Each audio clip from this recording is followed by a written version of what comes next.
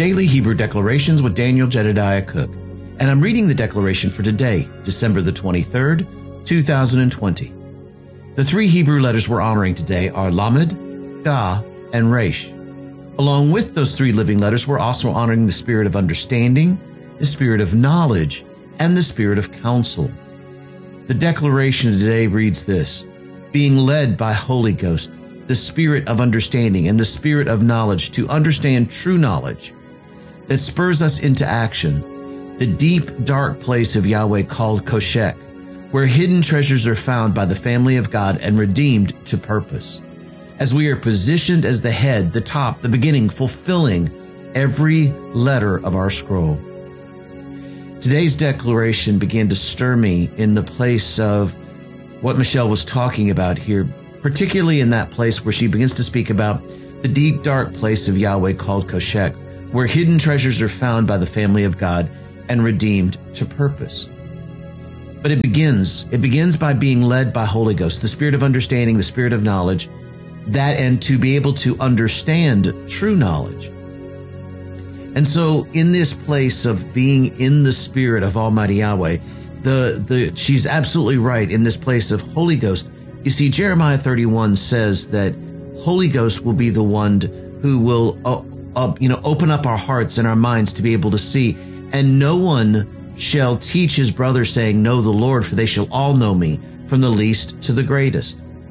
And he's talking about Holy Spirit beginning to teach us and show us that individually we all begin to grow. Now, each one of us still have stuff to teach. Don't get me wrong, because we need to share that portion of what Yahweh has given us so that others can be able to see, so that we can really, if you will, every joint supplies, as Paul talked about, where every joint supplies what the others need. And sometimes having a bigger picture, having a better understanding of something gives us a place to be able to put those pieces together in as far as what we know that Yahweh is calling and asking for us to do. And really, don't ever forget, the number one thing that Yahweh is calling and asking us to do is just plain and simply to be with Him. That's it. His heart is to really wrap us up inside of Himself and to wrap us up in His love and for us to remain there. But it's a choice. Just like Lamed has a mem in the middle of it. Not only does mem reference the place of water, but mem also references a place of free will. So in other words, even Lamed is a choice. When we start talking about understanding and knowledge, especially understanding true knowledge, there's a choice.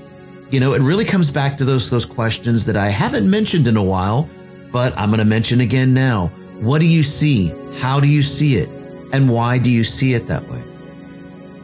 You see, this is where this becomes a part of us. Why? Why is that necessary? Well, we begin to talk about the place of Koshek. Now, from a Hebrew perspective, Koshek is probably the best way that I have heard, and I heard someone say this just the other day, that the best way to describe Koshek is as a particle. But it is a particle that is unable to give its own light, or it has the inability to give light. Now, unless light comes to it and light is engaged with it, then that particle can become light.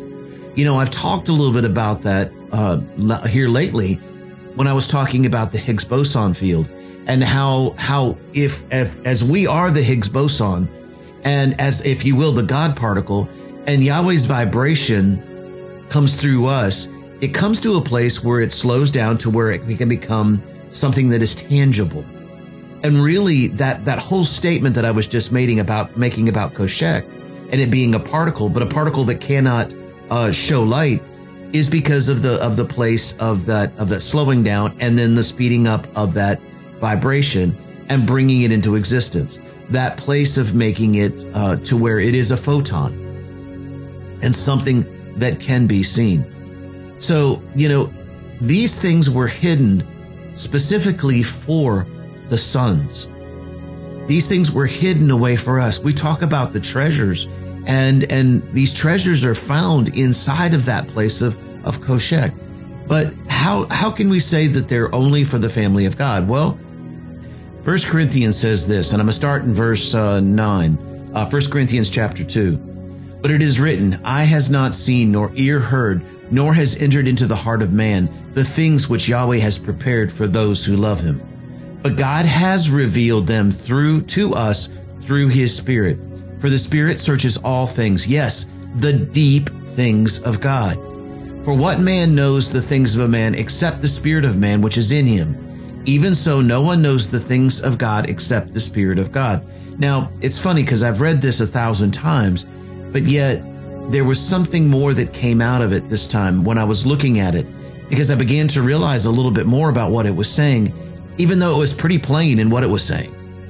But that if my spirit knows the things that I think, and the Spirit of Yahweh knows the things that, if you will, Holy Ghost, knows the things that Yahweh speak, and Holy Ghost is in me, then I know those, I can see and I can understand those deep things of Yahweh, the Tehom, the deep things of Yahweh. Now we have not received the spirit of the world, but the Spirit who is from God, that we might know that the things that have been freely given to us by God. These things we also speak, not in words which man's wisdom teaches, but which the Holy Ghost teaches, comparing spiritual things with spiritual. But the natural man does not receive the things of the Spirit of God, for they are foolishness to him, nor can they know them, because they are spiritually discerned. But he who is spiritual judges all things, yet he himself is rightly judged by no one. For who has known the mind of the Lord that he may instruct him? But we have the mind of Christ. Paul asked a question, and he answered the question right behind it. For who has known the mind of the Lord that he may instruct him? But we have the mind of Christ. We have the mind of the anointed. We have the mind of Yeshua the Christ, and are understanding things that are beyond our ability to be able to understand in the natural sense. You know, we look at things and you may ask questions like, well, how do people who are not saved understand things that are very similar to what we're talking about and very similar? Well, they can have some basic understanding, but they do not have that spirit of discernment. They lack the spiritual aspect of this, because I know for me that as Yahweh has begun to instruct me in a lot of things, I'm seeing things that are very, very deep. And some of those I share, some of those I don't share. But as I'm seeing these things, I realize how particular it has to be, and being able to see it by the Spirit of Almighty Yahweh.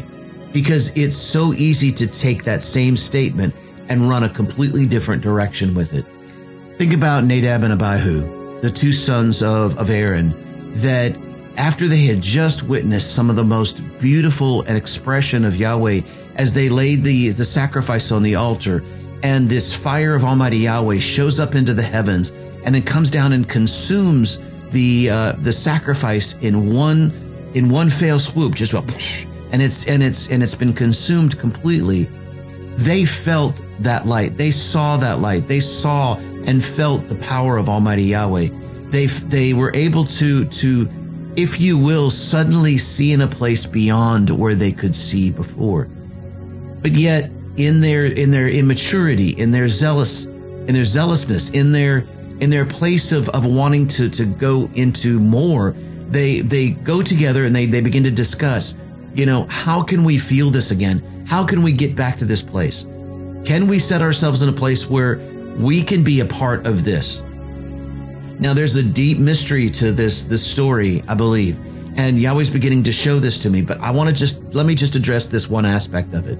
But the fact is that they decided together that they would put together incense, fire that was not from the altar of incense itself, but strange fire, if you will, Zar fire. And the Zar fire is that strange fire, that different fire. And the key to this is hidden in that word Zar.